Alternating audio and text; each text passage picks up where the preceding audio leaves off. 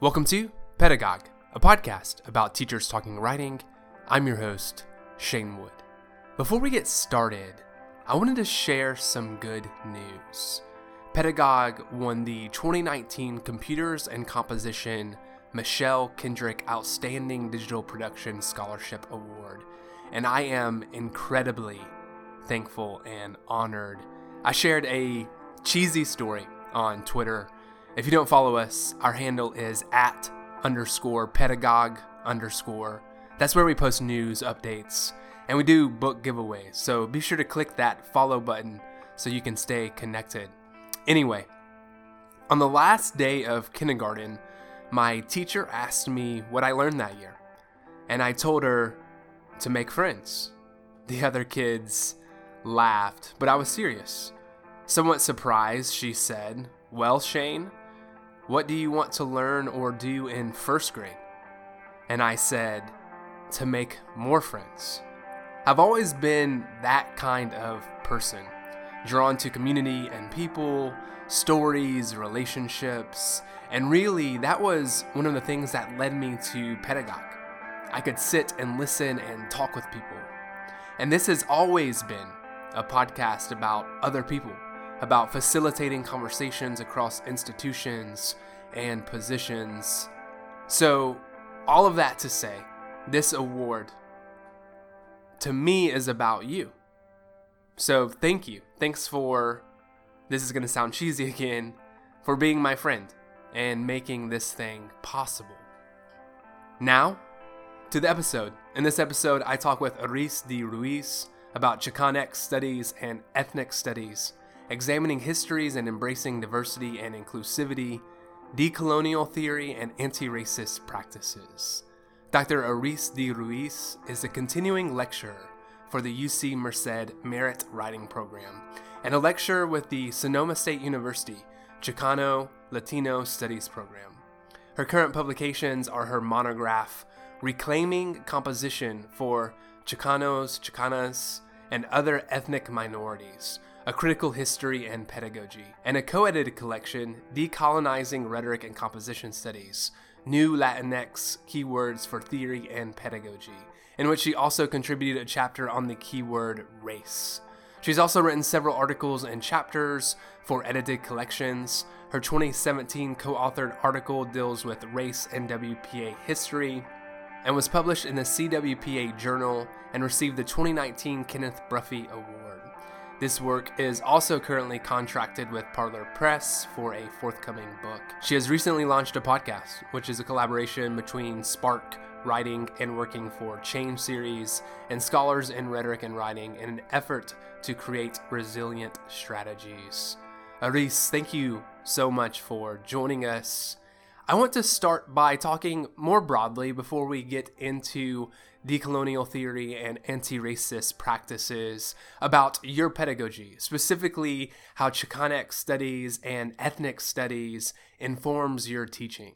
When I look at my pedagogical practice, it's definitely grounded within the studies that I've done, within my research, within a certain theoretical framework. And so if you're familiar with my first monograph, it really was a bridge from thinking about like how we would teach linguistic and culturally minoritized students within the classroom to looking at a specific pedagogical approach that would actually be beneficial not only for racial minorities, but also for white students, and thinking about the ways that a critical pedagogical approach can get them to see the different experiences of different peoples within the United States. And then also thinking about how that might build on my current work with decolonial practice and thinking about how to decolonize the classroom really also relates to that. So I try to think of my pedagogical approach as being a very organic outgrowth of the things that I research and the things that I care about. And then so obviously being from California and specifically within the Central Valley, and there's a large, Latinx population here, the reason why I really value the knowledge offered by Chicanx studies and ethnic studies courses is because it's very much grounded within the community, and communities in which I work are Hispanic serving institutions. However, my pedagogical approach tries to take into account everyone So a little bit more specific to your question about how that finds its way within my pedagogical practice. Well, I think first of all, we have to think about, the level of which we're teaching. And so I teach first year composition. I teach both renditions of that, the basic writing section, but also the research oriented section. And then I teach upper level classes as well. And in those classes, we, concentrate a little bit more on genre, but I definitely make sure to bring in the ethnic studies approach. So the most common and probably the most repeated rendition of how I envision my pedagogical approach to be, especially within first year composition, really relies on bringing in that communal approach, which means looking at the histories of communities and then for the students to be able to learn how they situate themselves within those histories, especially when those histories have not been taught in the K through 12 institutions. And so when we're thinking about ethnic studies and the fight for ethnic studies, the reason why I have an ethnic studies focus, and I think that it's very important in this area, is because the students are not exposed to it unless they actually go to college. And many of them, it's their first actual encounter with some of the histories that come into our pedagogy through the readings. So they're not familiar with these histories, and many of those histories are tied to their own identities. And so again, going back to the philosophy of ethnic studies and Chicanic studies is very much centered upon self-empowerment, learning about their own critical histories, that it does lead to a form of self-empowerment. And not to mention, through all of this, where I want to end up here is that we're teaching writing. And so we have this goal and this skill to teach. And so what are we going to utilize as the material or as their approach or goal of that particular pedagogical approach? And how is that going to be expressed through their writing and the different artifacts of writing that they have throughout, any given term? I definitely believe in the power of writing too, to be able to write oneself out of an oppressive circumstance or situation.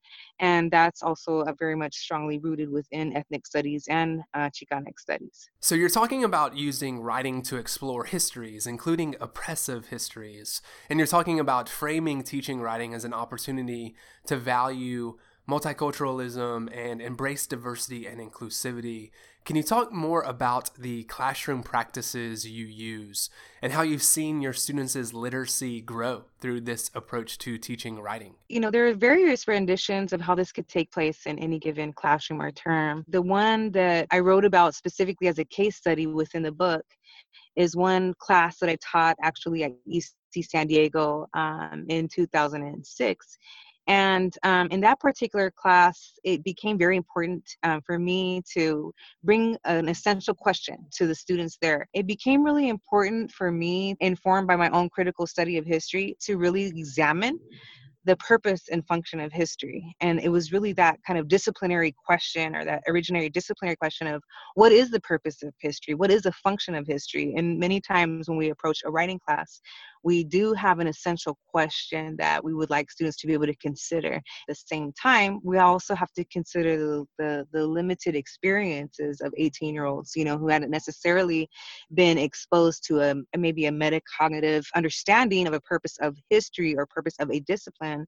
And so I wanted to be able to get them to hone that particular skill, just to think about, why do we have to take history classes, in K through 12, or more likely in high school, like we all have to have that historical requirement.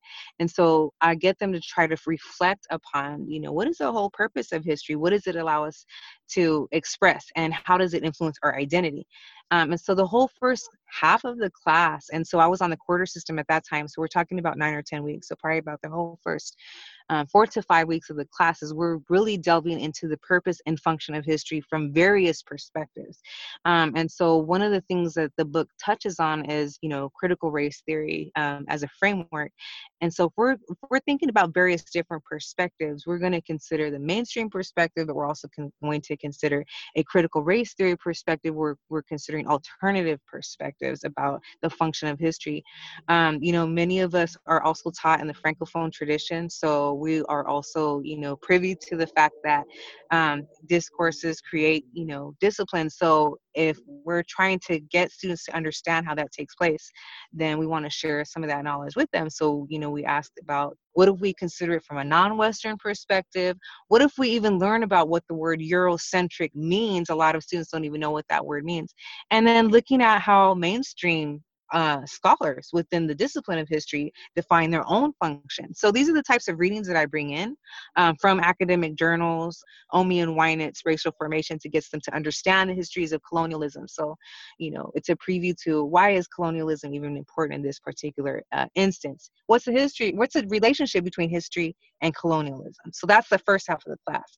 And then the second half of the class, I have to say, for any teacher who's interested in implementing this particular pedagogy in their first year composition course, the second half of the class can pretty much be any historical story that you choose that you'd want to focus on, as long as it has that ability to be approached from like a Howard Zinn's perspective, the people's history of the United States having various versions of a historical moment.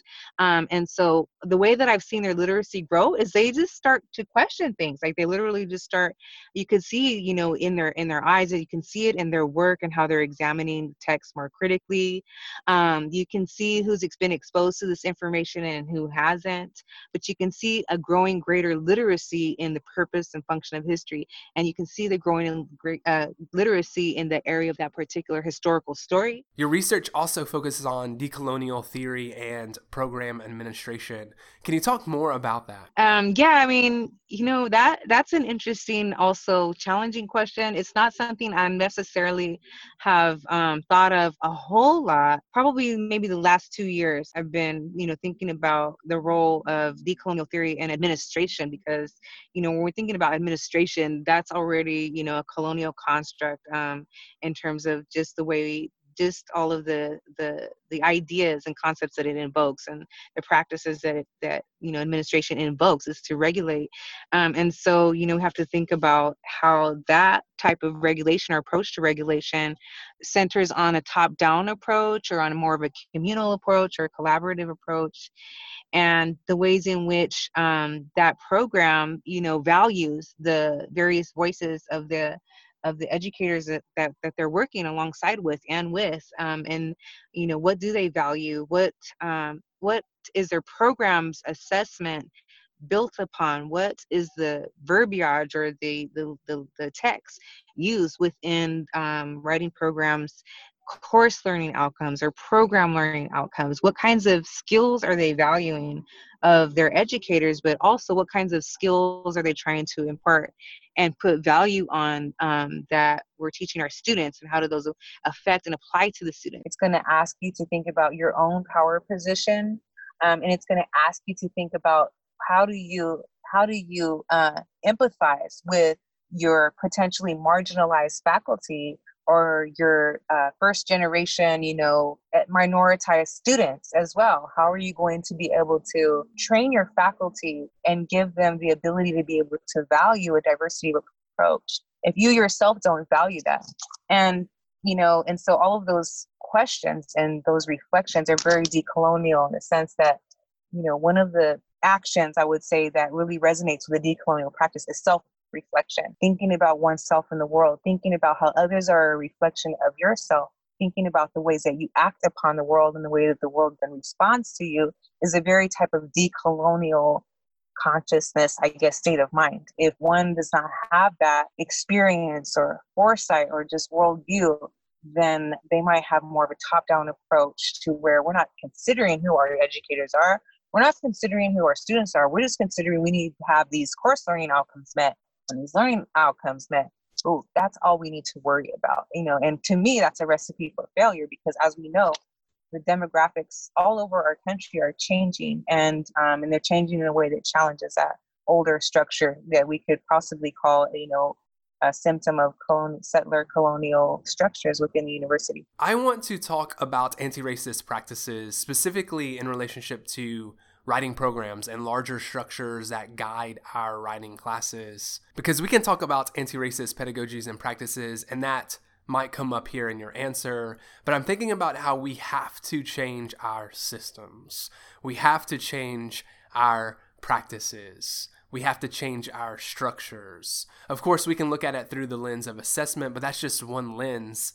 Another lens is through administration and programs. So I want to set this question up by encouraging everyone to read your co-authored article, Race, Silence, and Writing Program Administration. a qualitative study of U.S. college writing programs. For more context and information, in it you talk about the underrepresentation of teacher scholars of color in writing studies and the silencing of teacher scholars of color. What future direction can we take as teacher scholars to amplify anti-racist initiatives and aims and to intersect race and administration so that we can resist white supremacy?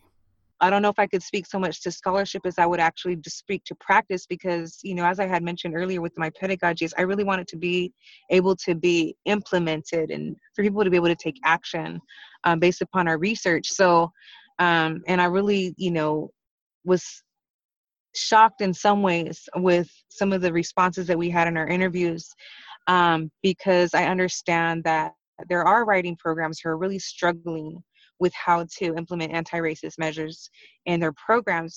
And so thank you for that question. So locally, I'd say for about the past 2 years, we've created what is called a diversity initiatives committee that is headed by a diversity initiatives chair. And it's not necessarily only comprised of faculty of color, because as a matter of fact, we have very few faculty of color in our writing program, comprised of who's ever interested in contributing to this particular conversation about diversity, about what it means, about the mission of the program. So it does call for a commitment to, creating structures, but also the commitment to being able to be open to revising current structures, and to be able to understand the necessity of committing oneself, and, in terms of your time and your labor to the practice of restructuring or revising a current program to value diversity. So actually bringing in to the center the value and meaning of diversity and being able to have programmatic conversations about what does that mean to every individual and why are some definitions proliferating more so than others, and in which way is the department or program lacking in their understanding of diversity. And so once you start getting those conversations taking place, then you start opening the doors for looking at possible deficiencies, or just possible places to grow within your program that are maybe, your weak link right now as far as diversity awareness. And, we want to make sure that we understand that, in our article, we mentioned that diversity is definitely one of those kind of standalone metonymical words that tries to bring up the issues of race, but it doesn't necessarily go far enough. Some people are not ready to talk about race. They're not ready to talk about anti-racism right off the bat. So we get into those conversations and discussing diversity, and then we can talk a little bit more about what race means and how we're valuing the race of our students, our own racial histories within the United States, our complicities and some acts of bias. And it kind of opens up the door to be able to talk about these things. And then, it branches off into various areas. Like right now, we branched off into bringing in a new mission statement for our writing program that values the students' diversity.